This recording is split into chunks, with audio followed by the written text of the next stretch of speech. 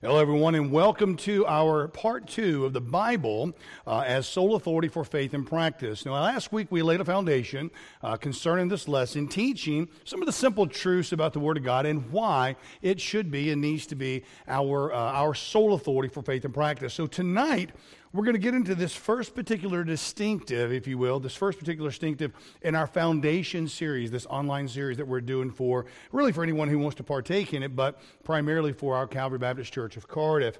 And so we're looking at this first distinctive. It is the foundation of our faith. So when we look at the fundamentals of our faith, if you will, and again, guys, when I use the word fundamental, make sure you don't buy into those who have equated fundamental with fanaticism. That's a bit ridiculous, to be honest with you. It's a very weak interpretation. It's a weak definition. It's a weak excuse to reject foundations, if you will.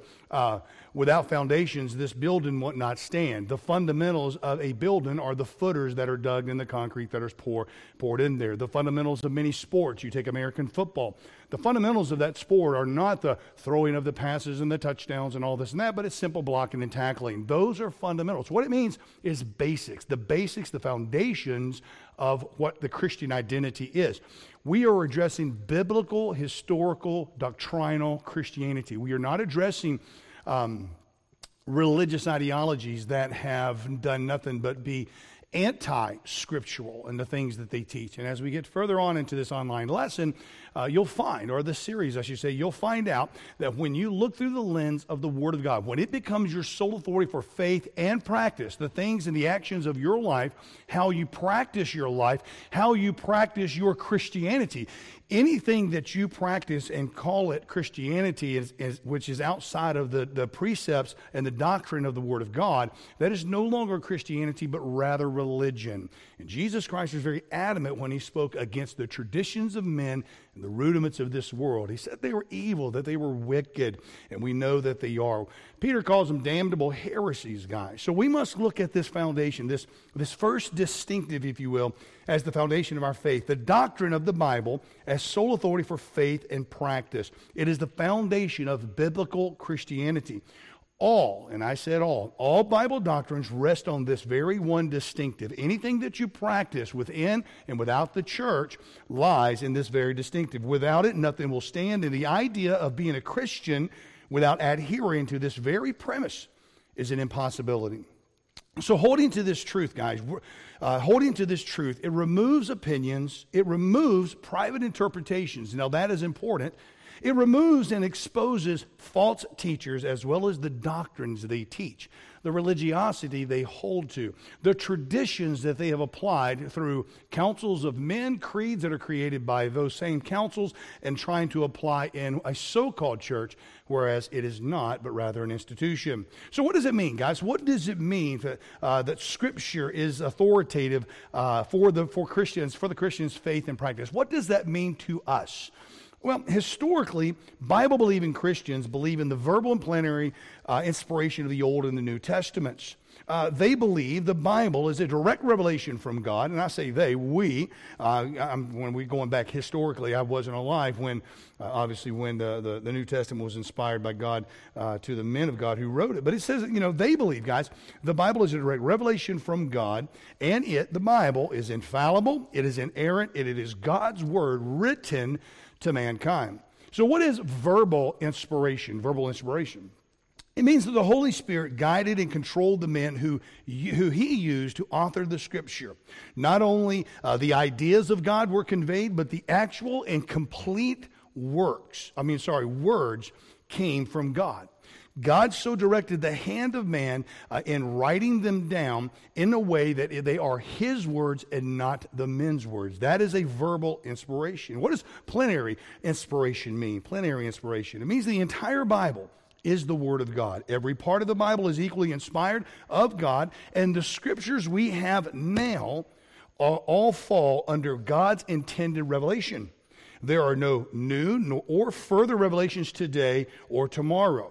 So remember, the Bible does not contain the Word of God. It is the very Word of God. That is when you adhere to that idea, that is where you're going to be able to look through life through the lens of the Holy Scripture that God has given us. And that's when it will begin to unveil to you not only its great weight in eternity, but guys, everyday living. I mean, the decisions, the choices, the actions that we have in our life and everything that we do and say, once looked through and viewed and stipulated by the Word of God, you'll find out not only will your life be blessed, but guys, it'll be much easier in the long run. That doesn't mean you're not going to suffer or have problems or issues, but it simply means that you know what you're going to do and why you are going to do that. We need to understand that, and we need to hold on to it. And when I go back and I say this to you, that there are no new or further revelations today or tomorrow, when God closed this book and gave it to, and there's no more revelation. The revelation done with. The final revelation, if you will, was given in the final decade to the Apostle John of the Isle of Patmos, which is the revelation of Jesus Christ, the final book of the Bible that was written. It was inspired, given by God to John. He wrote it exactly, identically, the way God wanted it. We have it exactly, identically today in our AV 1611, the way God intended for us to have that. Now, what does that mean to us? That means when someone in any other group setting stands up and saying, "Thus saith the Lord, God just spoken to me and said such and such and such and such," they're confused, they have an issue, or they're just lying. One of the three guys. It doesn't work like that. Prophetical visions do not apply to our world today. Why? Because we have a completed word. We have a perfect, inerrant, infallible word of God. So outside of that, guys, anything outside of the Scripture, okay, guys, is not not coming from the plenary inspiration of the Word of God. Thirdly, we find out that the Word of God is infallible, and that's very important for us to understand. Every guideline and or instruction given to us by the Scripture is true and proper. And none of them are outdated. They're not improper. They are not archaic, as many like to say today. None of them are to be set aside for the times or the culture we live in. We are to obey them completely and obey the completed written Word of God. That's what infallible means. This book here is perfect, all right? Fourthly, we find the Word of God, we find it in its inerrancy. God has kept His Scriptures from error. In other words, if there is an error, it is not His Scripture, okay? So back up on that just for a second. When we look to apply the Holy Scriptures as our sole authority for faith and practice, that means there cannot be any errors in here. Because if we are practicing and living out by faith the Word of God in our life, and then all of a sudden there's an error, and our faith and trust is in this, then we have a problem. There is no errors here. There is no mistakes. There is no true contradictions in the Word of God. I know people say, well, there's apparent contradiction. There's not. There's easily summed up by where dispensationally those Scriptures add up. I know on a few versions they inaccurately describe the brother of Goliath, and they remove the brother of from the Old Testament there, making it appear that Goliath got killed twice. That's not in the AV 1611. That's in some of the modern versions that they have produced through what's known as the critical text that came out of Sinaiticus and the Vaticanus, but that's for another time. So the Word of God has its inerrancy. It is infallible. It is the plenary and the verbal inspiration. And we must understand that. How do we find that in Holy Scriptures? Well, 2 Timothy chapter 3, verse 16 and 17 says, all Scripture is given by inspiration of God and is profitable for doctrine, for reproof, for correction, for instruction in righteousness, that the man of God may be, watch this, thoroughly furnished unto all good works. Okay? So we are given it by God. That word inspiration has been quite the controversial word. People want to they want to claim dual inspiration for this, and this camp argues with that camp. I'm not part of that. I'm not going to get into all that nonsense and try to be the loudest shark in the water. I am going to tell you this: that the word inspiration shows up in the Bible twice. Once in the New Testament, the other time in the Old Testament, and both of them in the book of Job. Both of them in Job as well as 2 Timothy. There's another word associated with it, and that's the word given. So at the end of the day, all Scripture is given by inspiration, okay, of God. It is God-given. And you can sit and argue your camps if you like to. That's fine. I don't do that. It is inerrant. It's given by God. It's not given by man. 1 Peter chapter 1, verses 23 through 25 says, being born again, not of corruptible seed, but of incorruptible, by the word of God, okay, which liveth and abideth forever. For all flesh is as grass, and all the glory of man as the flower of grass. The grass withereth, and the flower fadeth away. Thereof fadeth away. Verse 25, but the word of the Lord endureth forever, and this is the word which by the gospel is preached unto you. So guys, we preach the gospel. The gospel is the death, burial, and resurrection of the Lord Jesus Christ. We know that to be true, 1 Corinthians 15. So we understand that's the gospel. How do we understand that? We understand it through the word of God. If therefore the word of God was born from incorruptible seed, we couldn't have faith in that gospel. If you can't have faith in that gospel, you can't be saved and born again, which makes all of it a lie, and we know that it is not. So therefore, we are given the perfect word of God. We are given the perfect gospel. We are given it in its inerrancy and its infallibility. 2 Peter chapter 1, verses 20 through 21 says, knowing this first, that no prophecy of the Scripture is of any private interpretation.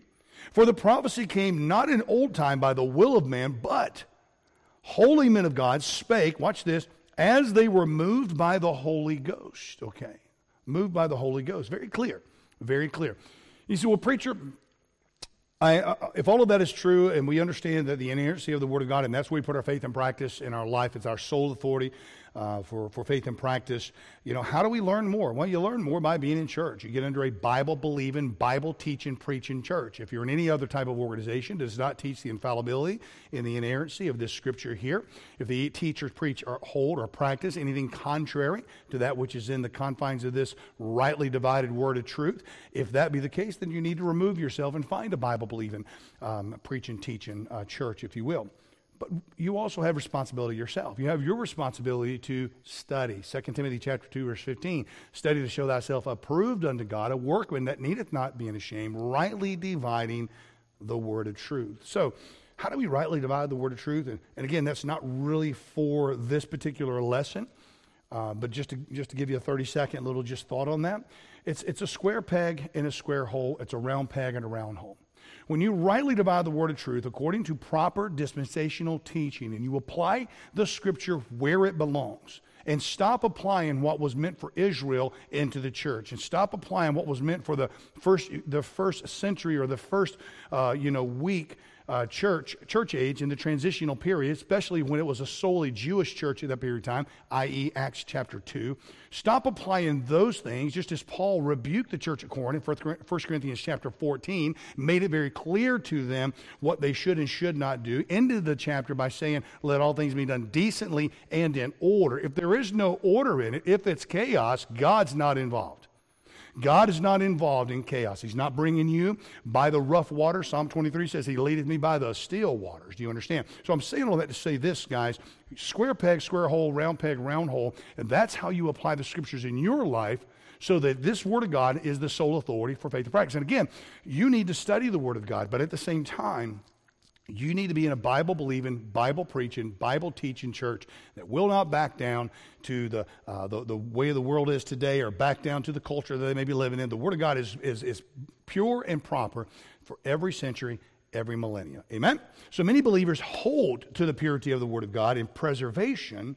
However, historically, biblical Christianity took this belief and applied it into their life fully. They applied it into believing the Scriptures as sole authority for faith and practice. And this is why I use the phrase biblical Christianity or Christians, okay? Going back to Acts chapter 11, where the disciples, born-again individuals, were first called Christians. They were first called Christians because of the life they led.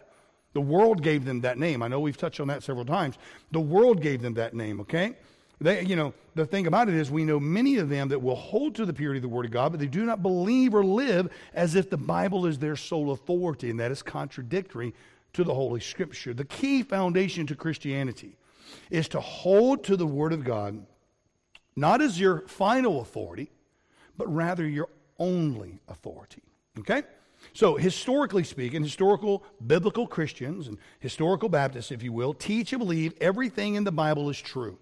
But also everything which is needed for faith and practice is in the Bible, okay? Biblical Christians or, biblical historical Baptists reject the concept of additional revelation as the completed Word of God and His instructions are found within His Word.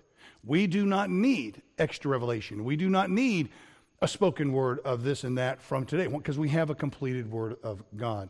Doctrinal Christians, if you will, do not accept the ideology of church councils. They do not accept the ideology of human traditions or other leaderships as spiritual authorities.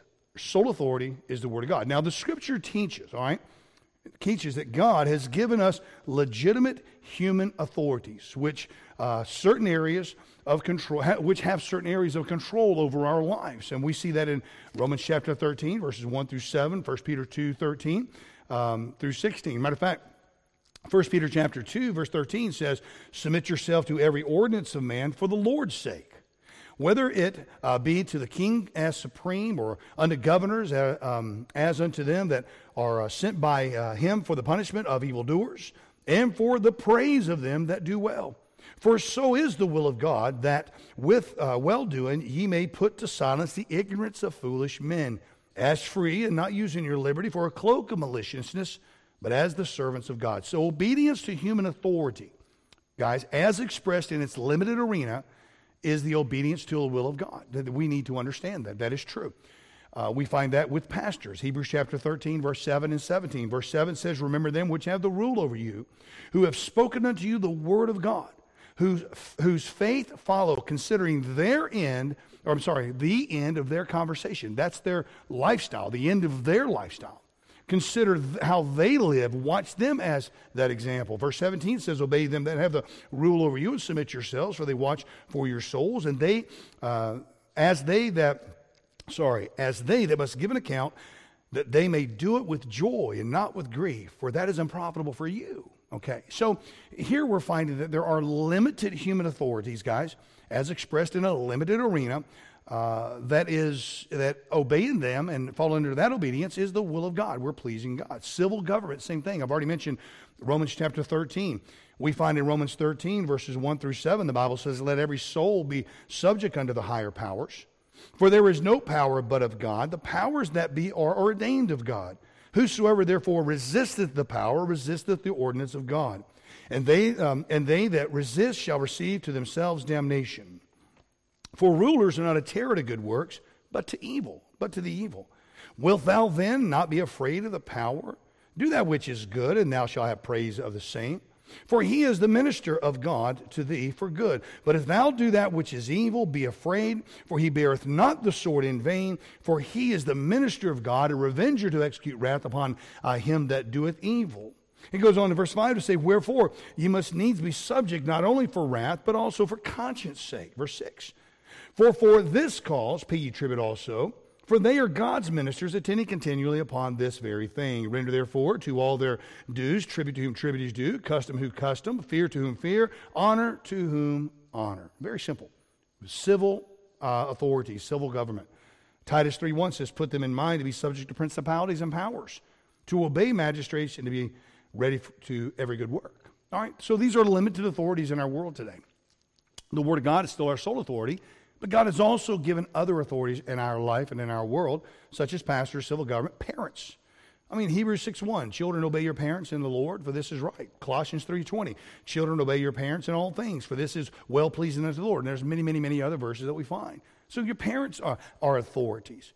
There are limited authorities with the employers and employees. Titus 2 says in verse 9 through 10, says, exhort servants to be obedient unto their own masters, and to please them well in all things, not answering again, not purloining, okay, but showing all good fidelity, that they may adorn the doctrine of God, our Savior, in all things. So I want you to think about this. We as individuals, if you work for someone, if you are an employee to someone, you are to adorn yourself in the doctrine of God and our Savior in all things, which means you should be the best employee that you can be.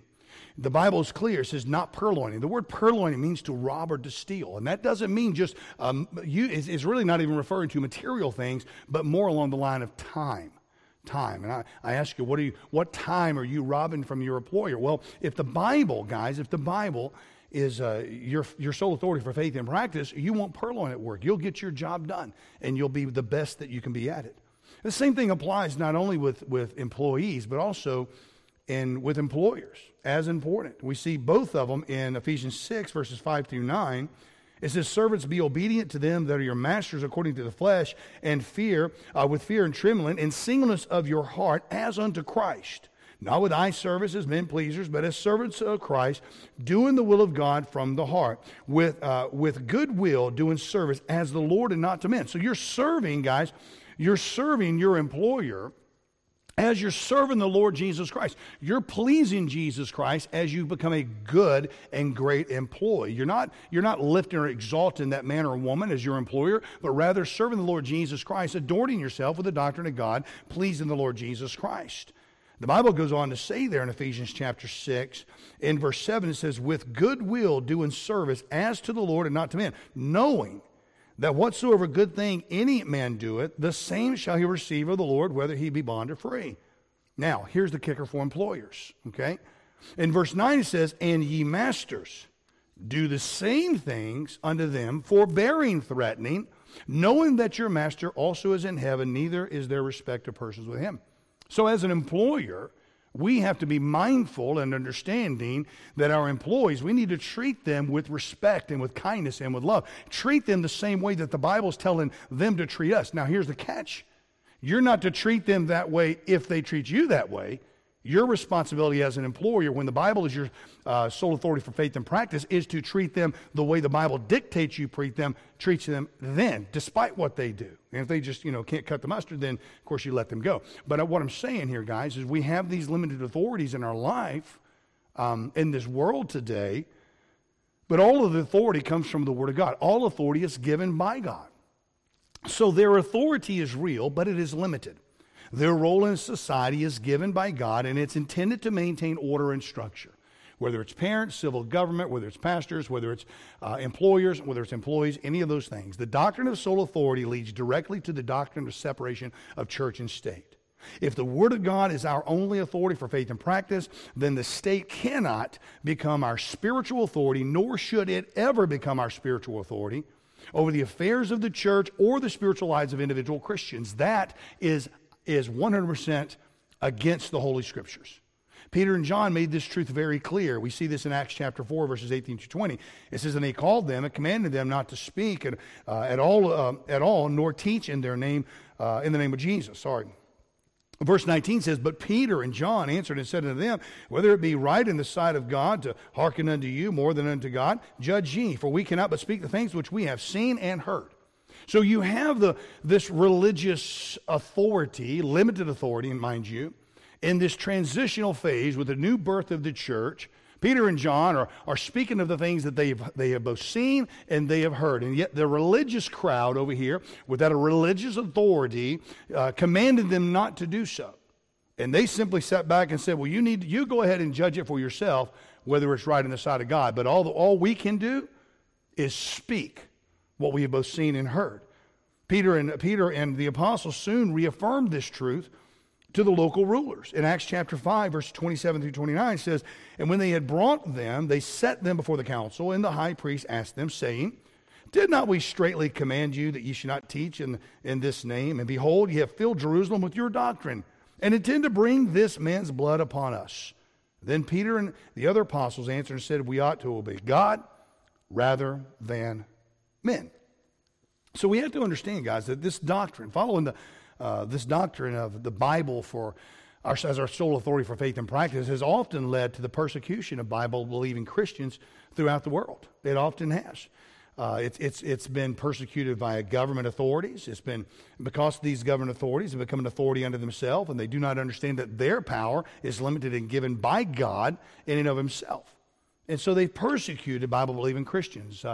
Religious institutions have persecuted Bible-believing Christians, for millennia. It's for 2 millennia now.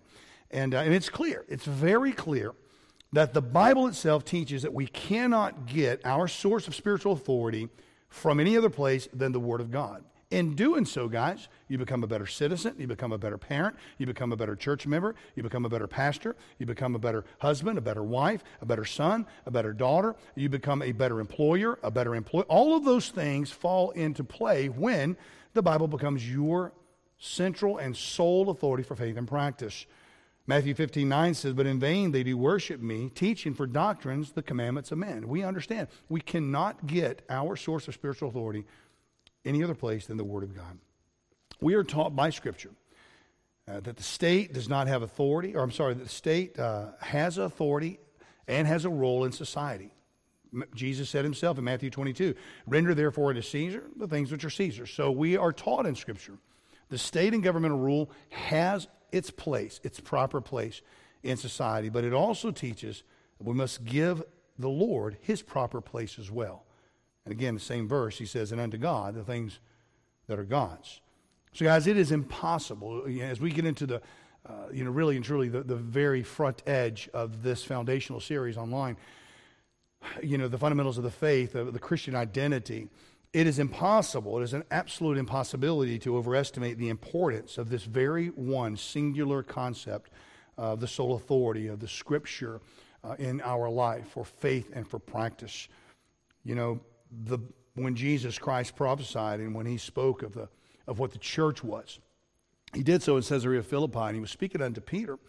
And he said it like this, if you will, with the backdrop of the pantheon of this pagan religion that was the Roman religion who conquered Greece, and from those Greek gods became the Roman gods, and those same Roman gods in that hewn out wall called the gates of hell there in Caesarea Philippi, it later on became the quote unquote saints of papal Rome when it went from pagan Rome to papal Rome, not Christian Rome by any stretch of the imagination, but papal Rome in the 4th century under Constantine. But Jesus Christ says, I say also unto thee, that thou art Peter, and upon this rock," Jesus Christ speaking of himself, "and upon this rock I will build my church, and the gates of hell shall not prevail against it." He made it very clear, Jesus Christ did, that under biblical Christianity, that even though there'll be persecution will arise, and even though people will hate and sow discord and murmur and all this and that, all of these things are true, but Jesus Christ made it very clear that the gates of hell, or otherwise the religion in this world, will not and shall not prevail against the church of God. It will not do it. Why? Because a true biblical Christian is going to take this perfect, purified, preserved Word of God and is going to make it his and her sole authority for faith and practice. Now, this may be new to you. It may be new hearing from you. But all I can say to you here today, as you may struggle with this concept, you may struggle with this idea. I hope that you do not. I mean, I'm open for any questions, all the time. I told you guys that. But take the PDF sheet that is here on the link, print it out, do whatever it is, whatever you need to do. Fill in the blanks, study the Scriptures, study the words that are on there. And then whatever questions you may have, please get in touch with me, let me know. But here's what I do want to stress. This is the point that I want you to understand here in this lesson. At the very least, begin to apply it in your life. Begin to look at your role as a parent through the lens of the Holy Scripture. Begin to look at the role of civil government through the lens of Holy Scripture. Begin to look at the role of the church and the pastor through the lens of Holy Scripture. Begin to look at your role as a child, as a son, as a daughter, as a brother or as a sister through the lens of the Holy Scripture. Begin to look at your role in finance through the lens of the Holy Scripture. Begin to look at your role as an employer, as an employee through the lens of the Holy Scripture. And begin to apply the precepts that are given right here in the Word of God. And if you don't understand some, please get in touch with me. We'll explain them. We'll sit down and go over them. But just try it. Test it out, guys, because at the end of the day, the very foundation upon every doctrine we believe rests upon this singular distinctive right here of the Bible as sole authority for faith and practice. Thank you so much for being with us, guys. Look forward to seeing you again in our next part, our next installment, when we begin to address the autonomy of the church, okay? The autonomy of the church. It'll be a short one, and we'll move on to the 2 ordinances from there. God bless. Thank you so much.